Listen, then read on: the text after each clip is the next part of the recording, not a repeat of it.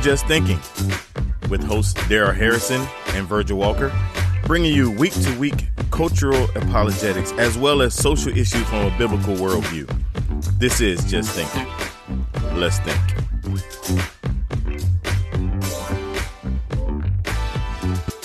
We're back, another edition of the Just Thinking podcast. Man, I'm excited to be here. I'm Virgil Walker. Hey, what's up, everybody? This is Daryl Harrison. What's going on, Virg? What's going on, Daryl? Man, I'm glad that you're here. Glad you're connected, man. I'm rushing in, trying to get everything together, man. Put my ducks in a row. But man, I'm glad to slow down right about now when we get ready to set up to record our podcast, man. How things going on your end, man? Why don't you go ahead and chill for a second, man? Catch your breath. You remind me, man, of that old cartoon with the Tasmanian devil. He would be kind of like, just kind of going all over the place, man. But that's you. That's Virgil Walker. That's my wingman, y'all. This guy has so many balls up in the air. He's juggling so many things that I'm not surprised, man. You just now dashing into the door, sitting down at the mic, dialing in right on time, man. Absolutely, right on time. Brother. Absolutely. Well, glad to be here. Glad to be with you, man. And I'm excited about tonight, man. Before we jump into that, man, again, I always ask you this because I'm curious to know kind of what you're hearing and what you're experiencing from a standpoint of listener feedback. You guys, I just want you to know that you guys matter. And man, Daryl and I take very seriously what we hear from you all and what we see in social media and the like. And so, man, I'm always curious. I know you're more of a Twitter guy. I know you do quite a bit of Facebook as well. I'm more Facebook. I do a little Instagram kind of action. And so, what are you hearing, man? What kind of feedback are you getting? You know, Virgil, I'm glad you mentioned that, man, with respect to the social media platforms that you and I respectively are on, because I am mostly on Twitter. Hadn't always been the case. You know, my entry into social media, I was on Facebook quite a bit. I'm on Facebook less now, especially as opposed to Twitter. I'm definitely more of a Twitter guy, but that's not necessarily by design. It's just kind of how it's flowing right now. But then again, you're on Facebook more. You're on Instagram. I'm not on Insta at all. So the only two platforms where you'll find me is on Facebook and Twitter. But it's really cool, man, about how just independently we have those social media platforms covered. But you know, for the listeners, especially for folks who may be listening to us for the first time, this podcast is a relatively new venture. Virgil and I have only been doing this for about 3 months, a little over 3 months. So this podcast is brand new. So when we talk about at the beginning of an episode, Virgil and I might shoot the breeze with one another and kind of exchange what we're hearing from listeners and friends on social media, email, or whatever the case may be with respect to their feedback on this podcast and whatnot. We like to share that with you all because this is a brand new podcast that we're trying to get better at every week. And as I've said before, I'm really the rookie here in this. Virg is an old pro at this. Dwayne, you give me way too much credit. Way too much credit, bro. You're an old pro, man. I'm just trying to learn from you, man. Just trying to make you look good. And then we got Dwayne Atkinson behind the scenes doing all the engineering and editing and whatnot. But what we're trying to do, you know, I think of a text like Romans 12:1, right, where Paul says, therefore I urge you, brethren, by the mercies of God, to present your bodies a living and holy sacrifice, acceptable to God, which is your spiritual service of worship. And that's what this podcast is.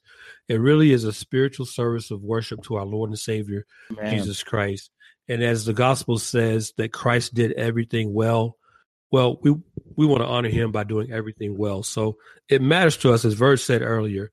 You guys matter to us. You who are taking the time to listen to this podcast. We know there are thousands of podcasts out there that you could be listening to right now, but you chose to listen to us. So we really do mean that when we say you matter to us. So when you give us constructive feedback, positive feedback, we take all that seriously. When you go out to iTunes and you subscribe to the podcast and you write a review, you give us a positive rating, man, that just really lifts us up. That really encourages us. It lets us know that we're on the right track with the content that we're providing to you all every week. And so you really do matter to us. And Verse, to answer your question, Man, the last 2 episodes we've done, I can't put into words, man, how positive, how encouraging and affirming the feedback has been, especially as it relates to episodes 12 and 13. The episode you're listening to right now, listeners, is episode 14. So as I said earlier, we haven't been doing this for long at all. We've been doing this now for just short of 4 months. Brand new endeavor. This podcast is an extension of a blog that I have by the same names. You can get to it at justthinking.me. So this podcast is an extension of that, where we apply the truth of the Bible. We apply biblical truth to the cultural, political, theological, and social issues in our world. So this is just an extension of the blog. And Virgil, something about those last 2 episodes that we did that have really caught people's attention and really have kind of put this podcast on more of a bigger stage, as far as what I'm hearing. Folks are really, had a guy just tweet me just before we went on here, showing his appreciation for the content on the podcast. And I couldn't be more blessed, man. It's very humbling, to tell you the truth. Yeah. Well, it's not surprising, man. We walked through some great content. I know you sent out, you and I exchanged, so that the listeners know, you and I kind of, you'll find an article, kind of lead us as the front man, say, hey, here's where I want to go. Here's what I'm reading that's kind of caught my attention. You'll send that to me for my review. And we've had a couple of those, man, but there've been a couple of times, man, these last 2 episodes in particular, where you just say, hey, let's pump the brakes. And, rather than jumping into another article, let's go back to the basics and have really just say, hey, what does it mean to have justice? Let's go back through scripture and look at what justice looks like. And so, that was I believe that was episode 11. And then episode 12, or maybe it was 12. And then episode 13, you walked through basic Christianity 101. What does it mean to be a Christian and a believer, and really anchored us back into scripture and the Bible. And so both of those episodes really serve the listener, man, to go back, grab your Bible, grab a pen, and really arm yourself with the truth of the Word of God, and to know how to defend those 2 particular positions. Justice, what is it? And what does it really mean from a biblical point of view, biblical framework, to be a Christian? And so those are just some great podcasts, man. I enjoyed re-listening. I mean, we did them. Like I always tell you, it's a good podcast when you were on it and recorded. You still want to go back and listen to what was said and what we walked through. Yeah, that's a very good point, man. When you don't want to listen to your own stuff, I mean, it's like an artist who may be painting a painting, and I don't know if any artist is really ever totally satisfied with their work. But when you yourself, you don't have a conviction that you've done your best, that you've given your best, and you don't want to listen to it, then that's telling. But I've never had that happen. Maybe in a couple of early episodes, only because I'm a rookie. I messed it up. It wasn't you, man. I messed it up. But lately, I think I'm starting to get my feet under me, starting to get the hang of this. And man, I just love opening the Word of God, man. That's really pretty much what we do here, Verse, to tell you the truth. Absolutely. This is a rocket science here. We just sit down, as Verse just said. We just sit down. We may have an idea of something that we may want to talk about, but we're not dogmatic about that. I mean, we're not married to that. If we get on the mic, we hit record. We start talking, we start throwing things around. If we get to that content, if we get to that idea, fine. If we don't, that's fine. That's fine too. Absolutely. But the one thing you're going to hear consistently when you listen to the Just Thinking podcast, you're going to hear the gospel preached. You're going to hear Christ talked about. You may even hear some pages turning. Because I got my NASB right here. You got that paper. You got that paper Bible, man. You're not playing, man. I gotta feel this parchment between my fingers, man. I got all the apps and everything, man. But when it comes to Bible study, bro, I gotta hear these pages. I'm with you. I'm with you, man. I'll do a little of both. I have a page turner here beside me, but at the same time, and sometimes you flow so fast. I got to kind of get up with my electronics and pop open my logos and make sure that I'm, make sure that I'm flowing with you. You know what I'm saying? I can have a few 2 or 3 references but in fact, I think it was last week or the week before, man. You were flowing, and I'm the wingman. So listen for the listener. My role in this episode, right, is to just keep my man above, just keep him flowing in the direction he's going. So as he's spitting hot fire, you know what I'm saying? I'm just trying to keep up with scripture. So he's flowing so many references. I'm like, okay, I got my logos. I got that right. Okay, I got 3 or 4 little things. By the time I got it pulled up, you had already hit him and ran on. So I'm like, okay, I'm going to just let him run. Bro, don't tell me you had to break out the logos software, man. I had to break it out, man. Yeah. Well, look. Truth be told, I just got it not too long ago, so I'm having fun playing with it. So man. Cool, man. So you got to break it in anyway. Okay, so we good. Right. So I'm looking here, man. I'm looking here at 2 Peter 1:3. Right? Come on. 2 Peter 1:3. Peter writes, talking about Christ. Let me go ahead and start at verse 1. Let me roll down through verse 3. I'm gonna connect this to what we've been saying here in the intro. Simon Peter, a bondservant and apostle of Jesus Christ, to those who have received a faith the same kind as ours, by the righteousness of our God and Savior, Jesus Christ, grace and peace be multiplied to you in the knowledge of God and of Jesus our Lord, seeing that his divine power has granted to us everything pertaining to life and godliness through the true knowledge of him who called us by his own glory and excellence. And the reason I wanted to read that verse is to specifically capture that phrase that in Christ we have everything pertaining to life and godliness. And that's what we talk about here essentially on Just Thinking. We talk about life and godliness through the lens of the gospel, through the lens of scripture, through the lens of what it means to be a Christian, to profess to be a Christian, and then to walk that out in real life. So that's essentially what we do here. So if you want to sort of encapsulate what this podcast is about, it's about life, talking about life and godliness through the prism of the gospel of Jesus Christ. That's essentially what we do. Amen. Well, man, I like I said, man, I've been loving where we've been going, and I keep going back, man, to this is, remind me again, this is podcast number 14. 14. Okay, so I can go back. 14. So I can go back. So episode number 12, I would encourage you to go back and get in particular, because really I keep going back to that, because at that point, Daryl really did kind of a systematic theological look at justice and what that looks like through the lens of scripture. And I would say if a person really equipped themselves with what was shared in that particular podcast, they would be able to really deal with and address the vast majority of what we run into in the culture from a social justice warrior standpoint. And I think that was just really, really spot on, anchored in truth, and again walked us back through the importance of gospel proclamation. So it was just a really, really good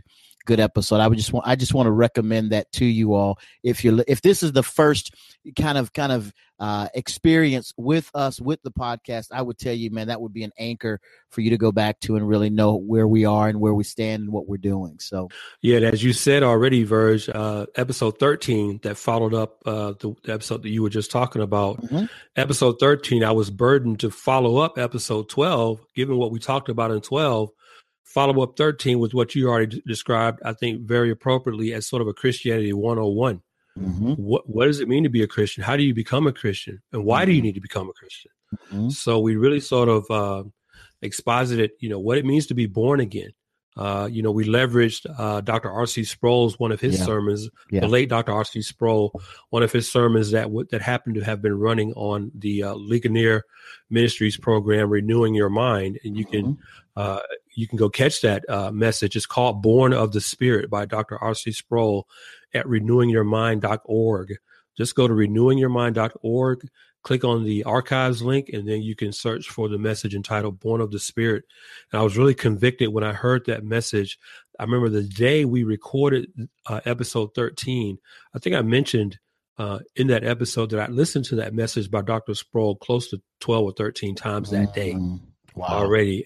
But that's how I do. I mean, let's talk about that for a second, Virgil. When you hear a sermon, preached, one of my spiritual disciplines is I like to hear sermons and messages that touch on an issue or a topic, especially something that's dealing with a sin in my life. When I hear a robust, solid, hermeneutically sound, biblically thorough, Christ-centered, gospel-centric message, especially on a topic that has to do with the sin that I'm dealing with in my life, I will put that sermon on repeat. I will literally listen to it all day. Wow. Literally. Wow. So I look out, you think about what the Apostle Paul said about how he beats his body, he buffets his body as a means of spiritual discipline. And I think we all need to have some sort of spiritual discipline incorporated into our life, because Christianity is a very practical worldview. Yeah. It's not just about being saved and having your eternal destiny secured for the hereafter. The gospel is also a very practical worldview that you live out in the here and now, in the everyday. Yeah. So that's something, I don't want to over spiritualize this, but I'm going to just tell you up front, I am not Mr. Super Christian walking around this earth with a cape on my back with a big old C on the back. Right. Like I'm some super Christian hero. Oh no. I deal with weaknesses. I deal with faults, failures. I deal with sins, temptations, just like everybody else. And when I hear a message that comes across, man, that hits me right in the gut, that's why I need to preach the gospel to myself. And that's what I do a lot, man. Do you have any spiritual disciplines, man, that you practice that might help out? No, yeah, man. Thanks for asking. I'm very similar to that. I do, in addition to what I do, and I remember, I think it was on the last podcast, you talked about how you kind of start out your day, you get up, reading the word and kind of meditating on some things there.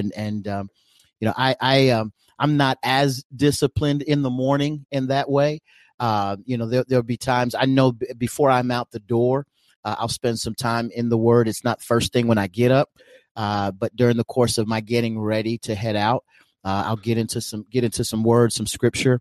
But like you, man, I listen to a lot of sermons, and I've always been a student of preachers and speakers, and I've got my a handful of my favorites, and then folks that I don't know that I listen to during the course of a day. Man, I'll probably listen to about 3 hours, man, of preaching and teaching during the course of any given day. And I tell people that, like you said, I think you said it well.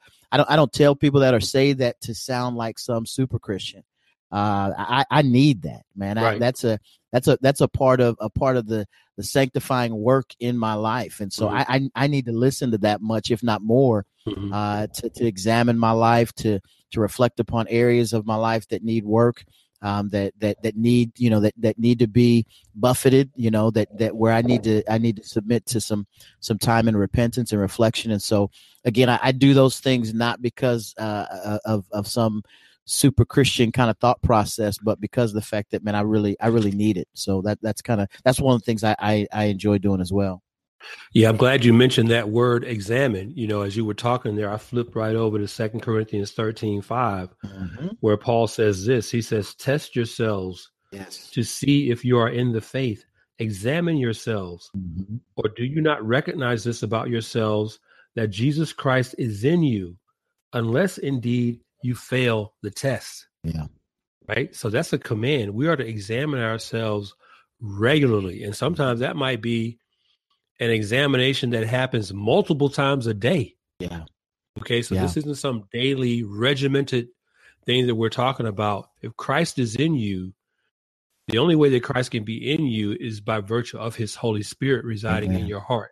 Amen. And if you are truly in Christ, the Holy Spirit is going to convict you in those moments when you definitely need to examine yourself, not just from the standpoint of being convinced of your salvation, right, but as you mentioned, Virgil, from the standpoint of your sanctification, your maturity. Yes. Are you growing? Yes. Are you maturing in Christ?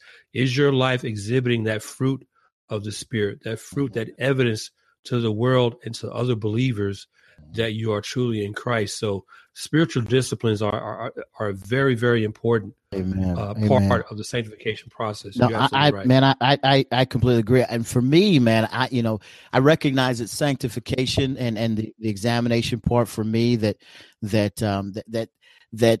when I hear a message, when I hear something where I'm examining my life and I recognize, man, I'm in a habitual pattern of sinful behavior here. Mm-hmm, mm-hmm.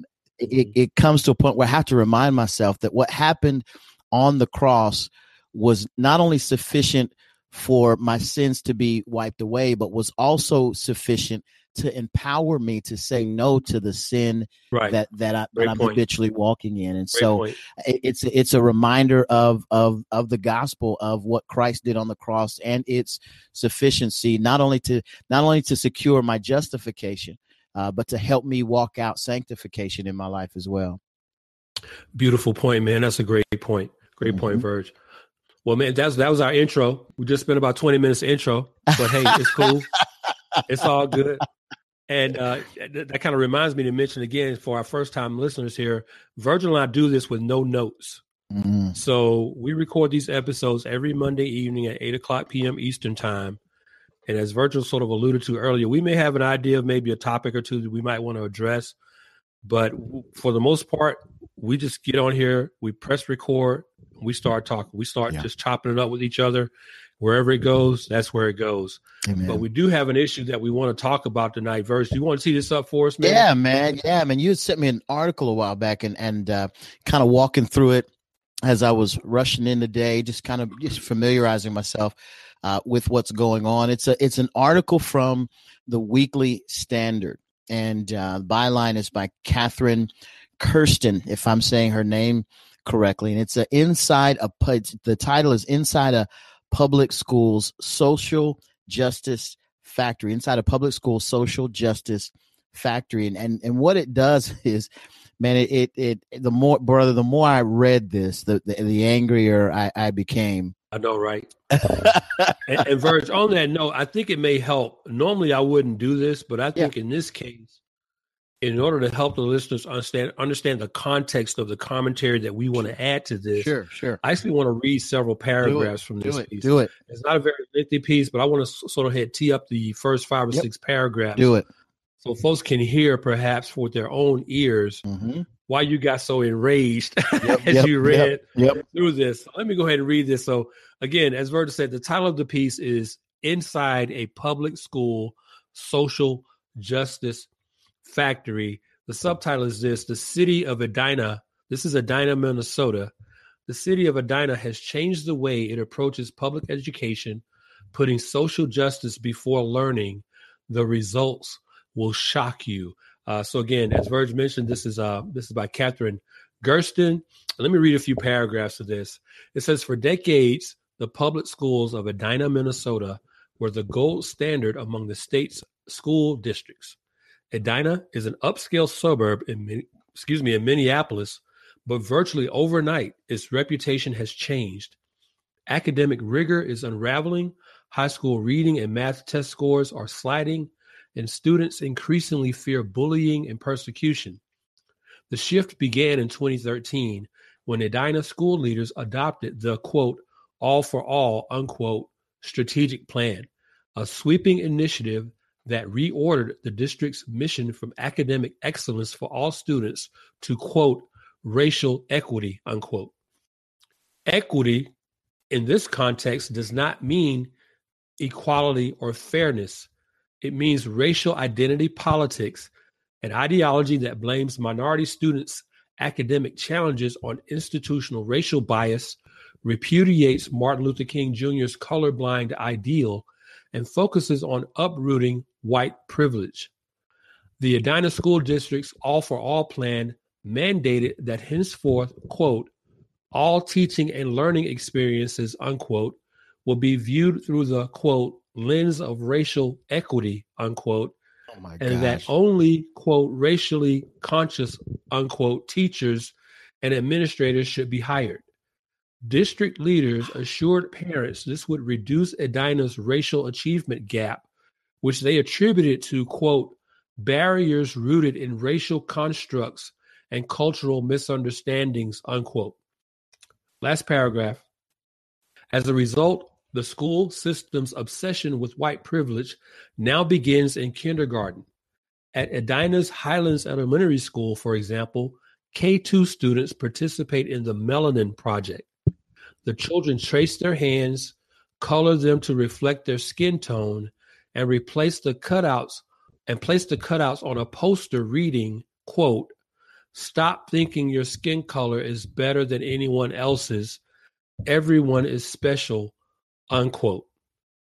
Highlands Elementary's new racially conscious elementary school principal runs a blog for the school's community. On it, she approvingly posted pictures of Black Lives Matter propaganda and rainbow gay pride flags, along with a picture of protesters holding a banner proclaiming gay marriage is our right. On a more age-appropriate post, she recommended an ABC book for small children entitled A is for Activists. Peruse the book and you will find all sorts of solid gold. F is for feminist, C is for creative counter to corporate vultures, and T is for trans. Oh my now, God. That's only a few paragraphs of that piece. And if you were listening closely, then you could understand why Verge was a little bit triggered on this one. Now, in the article, I want to mention this, Verge, before I bring you back in here. In the article, there's a link to the syllabus for this course that's referenced in this elementary school in Edina, Minnesota. And I looked at the syllabus, and I have it up in front of me here. So this is on the Edina Public Schools website. Mm-hmm. I'm not going to give this teacher's name, but the class is called Blended U.S. Literature and Composition. Blended U.S. Literature and Composition. On this page, there are 7 goals for this course listed under the heading Our Goals. There are 7 goals prefaced by the statement, by the end of the year, you will have, and then it lists the 7 goals that you will have accomplished. Oh my gosh. You thought you were triggered before? Yeah, this is a whole, I'm looking at it. This is unbelievable. You got to read this for our listeners. I know where you're going. Goal number 2. I'm reading this verbatim. Goal number 2.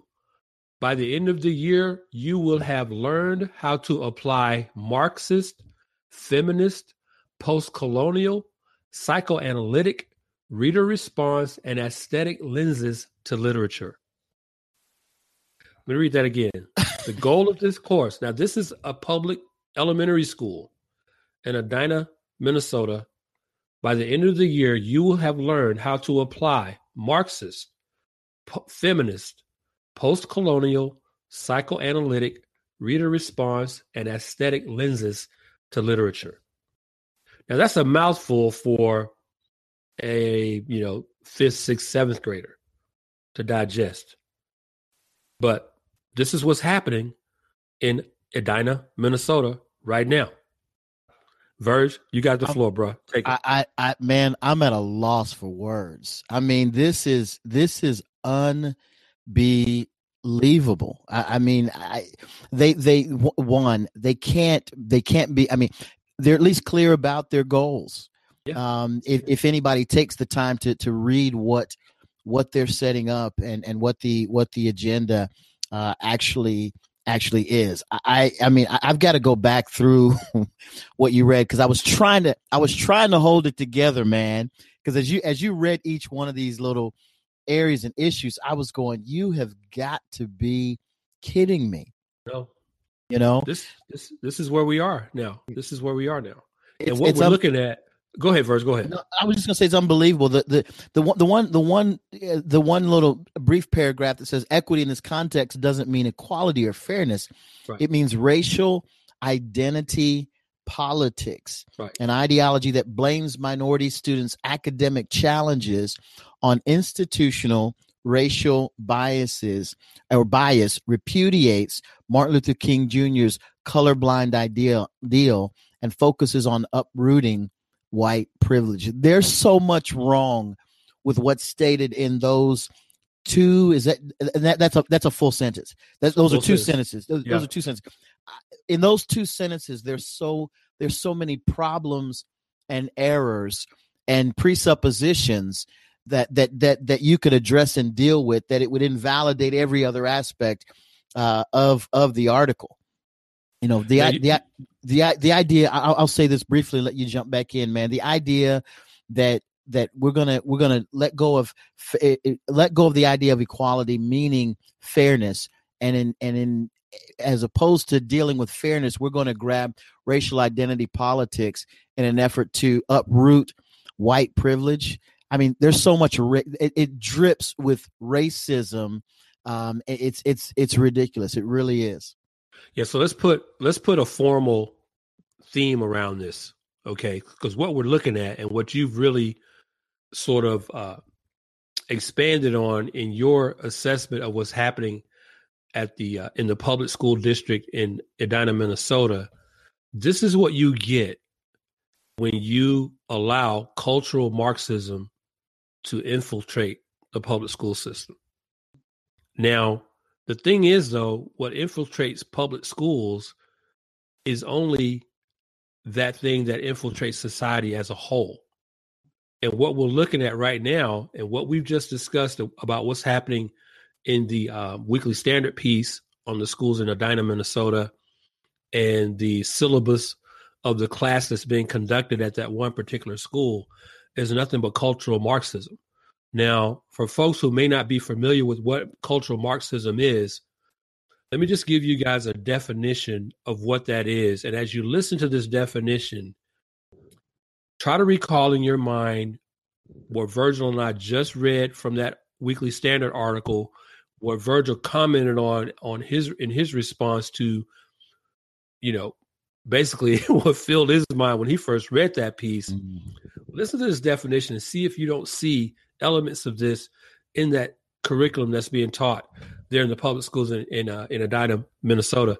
Cultural Marxism is this by definition. It's an offshoot of Marxism. And for those who, just real briefly, what Marxism is sort of a method of analysis that frames society in sort of a classist, a class context, and how those classes have been exploited primarily by capitalism. Mm-hmm. So you have sort of a socioeconomic type of Marxism, but we're talking about now is a cultural type of Marxism. And by cultural Marxism, what that is a sort of political correctness, multiculturalist worldview that focuses on cultural and maintains that all human behavior is a result of culture, not heredity.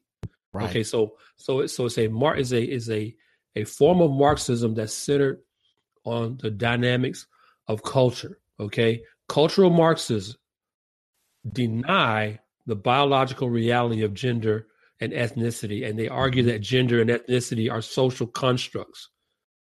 So those who adhere to cultural Marxism support the race-based identity politics of non-whites. This is exactly what Virgil was just talking about when he mentioned how racism is just oozing from this literature course there at that school in Edina. Cultural Marxists typically support race-based affirmative action, the proposition state, as opposed to a nation rooted in common ancestry. They support elevating non-Western religions above Western religions, speech codes and censorship, multiculturalism, diversity training, anti-Western education curricula, maladaptive sexual norms, and anti-male feminism, the dispossession of white people, and mass third world immigration into Western countries. So this is what you're getting when we talk about cultural Marxism, and we can see all the elements of this that I just mentioned in our society today. You just look around you. Mm-hmm. Look at what's happening over in Europe, especially with respect to the out of control immigration. That's a result of cultural Marxism, thinking the misguided idea that, and that's what this school in Edina is promoting, the misguided idea that the only thing we need to acknowledge in bringing us together is that we all breathe the same air, or that we all bleed red, and that our skin tone is of no consequence. That once we understand that we can sort of have this utopia, this sociocultural utopia that we all want. But what the cultural Marxist doesn't understand, and what Marx himself didn't understand, obviously Marx being a communist and an atheist, he would not understand the doctrine of original sin, you see. So he would never come to the point where he would inculcate theology into his philosophy. Right. It's a viewpoint absent as well of the Imago Dei. Right. Every where it starts. Absolutely. Every definition that we have for man in this Marxist view is based upon externals. It's based upon what culture deems is of value. So if culture deems a certain race to be more valuable than the other, or more in need of assistance than another, or more right in their point of view than the other, regardless of what truth is or what the standard of truth is, that's what gets elevated in a cultural Marxist view. It's not that we're image bearers of God. He's not starting from that framework. It's a worldview absent of, to the point Daryl was making. It's a worldview absent of theology. It's a worldview absent of God's image being stamped on the inside of humankind. And man, you just nailed it, Verge. I mean, apart from the precept of the Imago Dei as the objective baseline for establishing an argument whereby you're going to say that every human being is equal, apart from having the Imago Dei as your baseline, why am I obligated to treat anybody a certain kind of way? Mm-hmm. Apart from that, all other arguments are subjective. So I could go back to the cultural Marxists and say, well, I mean, why do I need to value the let's say, for example, the Hispanic? Mm-hmm. Why do I need to value the Hispanic to the same level that I value someone who looks like me? Why do I need to do that? Mm-hmm. Because you say so? Because, some theory you studied in grad school? Because Marx said this? Or because Hegel said that? Right. Or, so everything else is subjective apart from the Imago Dei. Absolutely. It's where we get the idea of intersectionality, right? Right. The idea that certain races, certain groups have more value, and based upon their level of victimhood, as we determine it based upon history, they're able to say more, and those who haven't been victimized in our eyes should remain quiet. So in the hierarchy of those who are able to speak, the black female who's also lesbian can speak, and then followed by maybe the black male, then followed by the Hispanic. But again, you've also got to add in there the sexuality, and then you also have to add in there the gender fluidity piece. And so everyone, based upon their however they're categorizing themselves, the more victimhood status that you can establish, the more your words mean something and the less someone else's does. Right. And see, man, what's cool about what you just said is that's what happens when truth continues to shift. When your truth is never objective, when the target is always moving, when the truth target is always moving, the categories change. The rules that you have to keep change. And as rules change, the manner in which you can violate those rules change. Yeah. That's why what started as LGBT is now LGPNT. MQRST. Right. I mean, that's half the alphabet. Absolutely. Now. And it's that sort of, it's not an acronym, but that abbreviation has gotten so long because the truth keeps changing. Absolutely. You see, the categories of truth keep changing. Mm-hmm. And now here we have what's happening in Edina, Minnesota. We just have another form of truth that's being introduced into these public schools to minds that don't know any better. They don't know any better. And they're being not educated. They're being indoctrinated. Absolutely. Bro, you just said a mouthful right there. They are being indoctrinated to a worldview that unfortunately probably is espoused by most of the teachers at that school mm-hmm. who have attended colleges and sat under professors who are of that generation mm-hmm. that have bought into the philosophy of Karl Marx and his class warfare view of the world. Mm-hmm. So these kids aren't being educated. They're being indoctrinated. Absolutely. I got it, Daryl. I've got a question for you, man, because there are two thoughts that I had about this. One, I was listening, and I cannot remember. I wish I could remember who it was I was listening to this past week, and it may have been Dr. James White. It may have been somebody else who was talking about this. That and it may have been Ben Shapiro, maybe perhaps even talking about this. The fact that in our culture today, so many of the young people who are alive now have no real idea about what socialistic Marxism, what it really, the impact that it really had on the world. Mm-hmm. Those who are much older do because they lived through it and saw its demise, right? Or had grandparents who saw its demise.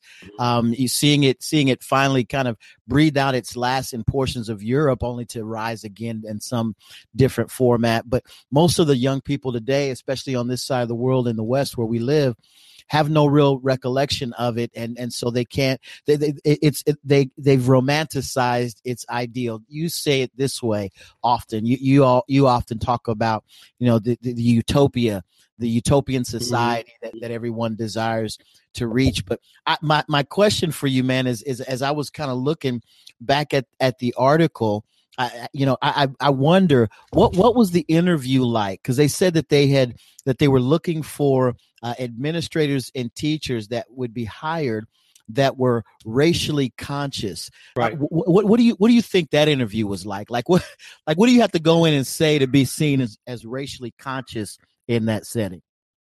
I don't know, man. I'm thinking if I'm prepping for that interview, I probably just have to watch CNN for about half an hour. I'm good to go. That's my prep work right there. CNN, MSNBC. Right. You're going to get all the political correctness you need from those two networks to prepare for that kind of interview. But I don't know, man. I'll probably read some James Cone. Right. I read some James Cone. I'm good to go. Right. Reverend Wright, little Reverend Wright in there. Some Reverend Jeremiah Wright, some Barack Obama. I'm good to go. That's not a hard interview to prep for, man. It's not really. Okay. I got you. Listen, I don't need to bring my degree. I don't need to bring my college transcript. No, you don't. Like that. No, you don't. No. All I need to do, listen, I've read James Cone's Black Theology, right, and Black Theology and Black Power. I've read all that stuff. I've read Barack Obama's books. I've listened to Jeremiah Wright's sermons. I've studied his transcripts. Right.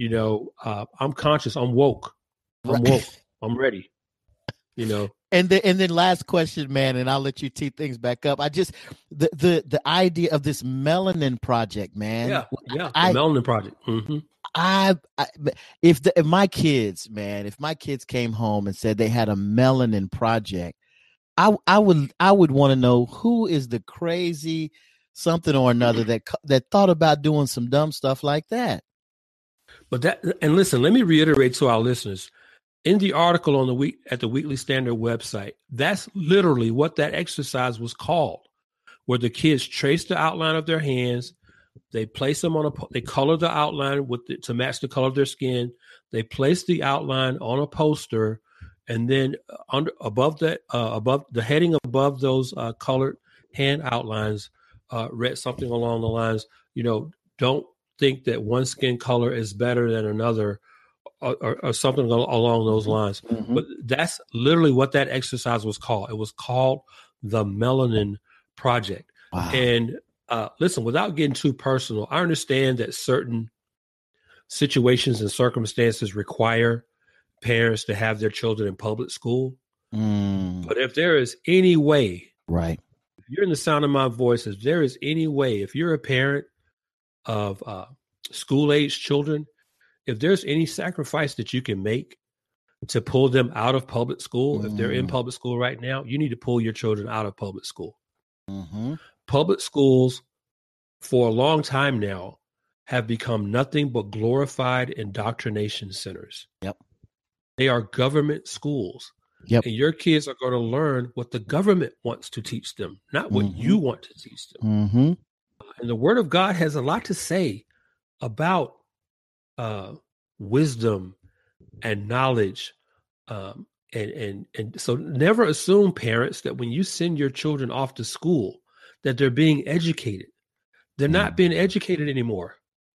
They're being indoctrinated. This article and we won't have time to get into all of it, but the article makes the point that since this All for All program has been introduced, that test scores for Black students, which this whole program was supposed to benefit the most, have actually gone down. Yeah. Math and reading scores have actually gone down. Mm-hmm. So if you can't pull your children out of public schools, be active at the school. Visit the school as often as you can, unannounced, ideally, and sit in on and audit these classes that your children are taking. Sit in on these classes, listen to these lesson plans that your children's teachers are delivering. Listen to see if they're being indoctrinated with this cultural Marxism that we've been talking about. We're all familiar with the verse, right? Verse in Proverbs 22:6. It says, "Train up a child in the way he should go, even when he is old, he will not depart from it." Well, from a Christian standpoint, I think we've made a huge mistake in our the manner in which we sort of understand the context of that verse. And I say that in the sense that we've sort of partitioned that command to train up a child. There's so much that we do in the home and in church. We may make sure the child's in Sunday school or a youth group or something like that. We may read the Bible to them at home. We may catechize them, whatever the case may be. Sure. But that train up a child, that command is a holistic command. You don't have a partition between what you do at home, at church, and then leave everything else up to the teacher when your child goes to school. That's good, Daryl. The Bible says that children are a gift from who, Verge? They're a gift from the Lord. Yep. They're not a gift from the state. That's good. Your children are a gift from the Lord means that your children originated with God. Wherever something is from, if I give something to you and I say, "Hey, Verse, this is from me," that means I owned it at one time. I am responsible for the fact that this is now in your possession. Okay? Children are a gift from the Lord, not from the state. That you are to train up your children in the way they should go. Number one, that way is making sure they understand who Christ is. Make sure they understand that they were born a sinner. Make sure they understand that one day they're going to die and their soul is going to live in eternity somewhere. That's where that begins. Absolutely. Fear of the Lord is the beginning of wisdom. Absolutely. The fear of the Lord is the beginning of wisdom. Is the beginning of wisdom. Another text is Proverbs 16:16. It says, "How much better to get wisdom than gold? To get understanding is to be chosen rather than silver." And what the irony in that text in Proverbs 16:16 is, what do we do though, Verge? We send our children to school to get what? The best education possible. Why? So they can be, quote unquote, successful in life. Right. And make all this silver and gold. right?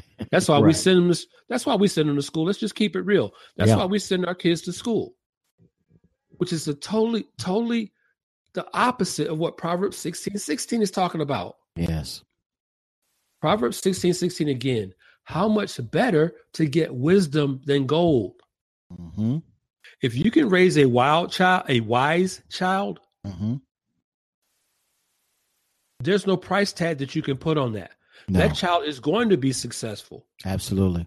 I don't care if the child is a housewife, a street sweeper, or president of the United States. Mm-hmm. You want to raise a child that is wise, not wealthy. That's what this text in Proverbs 16 is talking about.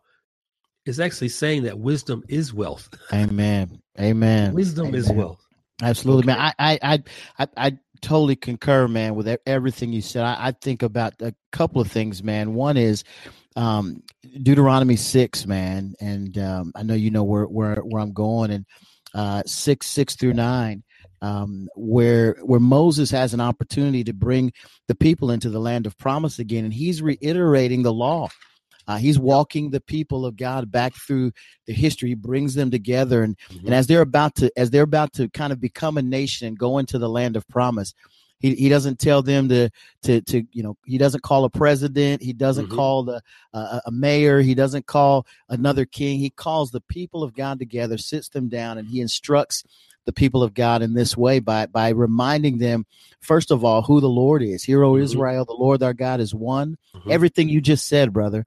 You shall love the Lord your God with all your heart, soul, mind, and strength. These are the words that I command you, and they shall be on your heart today. And this is how it starts. This is the very foundation, the fear of the Lord. And then he instructs them. He says, and these words I command you today shall be on your heart, verse 6. And you shall teach them diligently to your children, and shall walk with them when you sit in your house, and when you walk by the way, and when you lie down, and when you rise.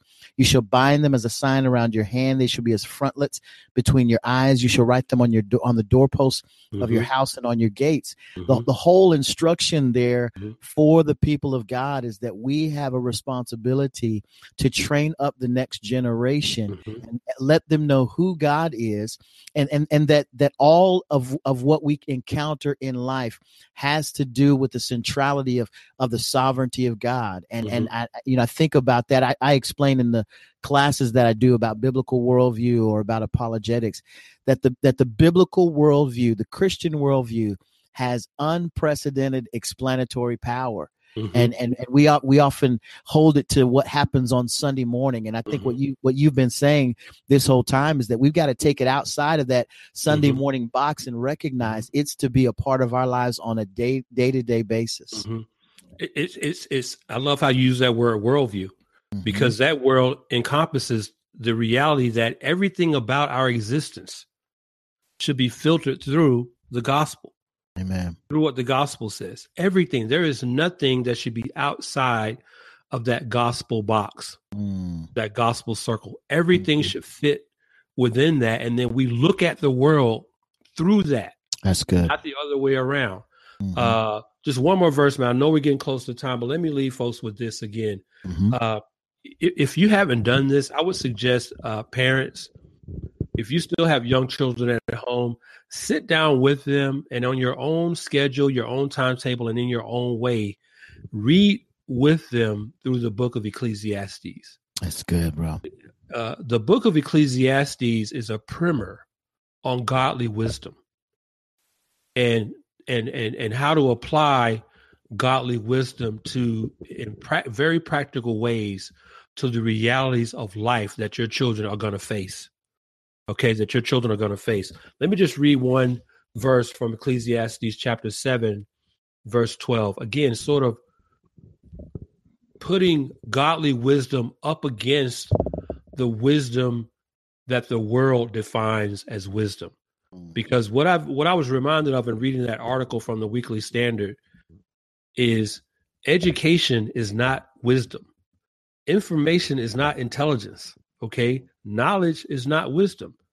Okay. You may know a thing, but it's in the application of that thing that you can discern whether someone is wise or not. But I love Ecclesiastes 7:12.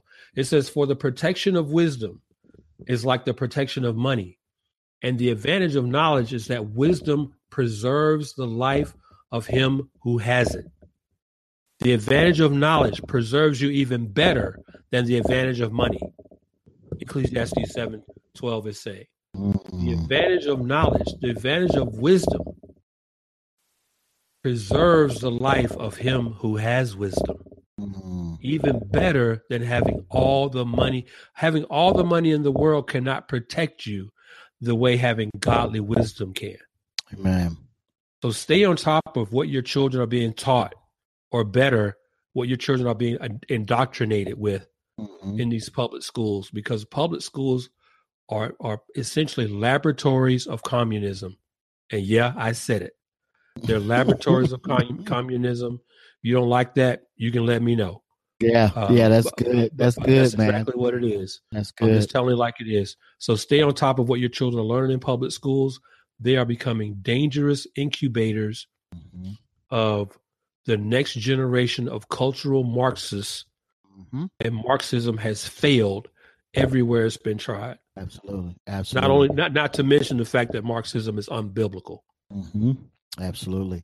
Well, man, I think that's a good place to land, bro. And appreciate all that you shared tonight. I'm hoping that those who are listening, this is another one, man. I'll be honest with you. I'm gonna soak this up and listen to this again. And when it drops, man, I'm hoping that those who do check in with us, do listen, get some nuggets from that the biblical wisdom alongside that, and are able to apply it to their personal lives. And so with that, man, we're hoping you'll check back in with us another episode next week. And man, any last words for you, Daryl?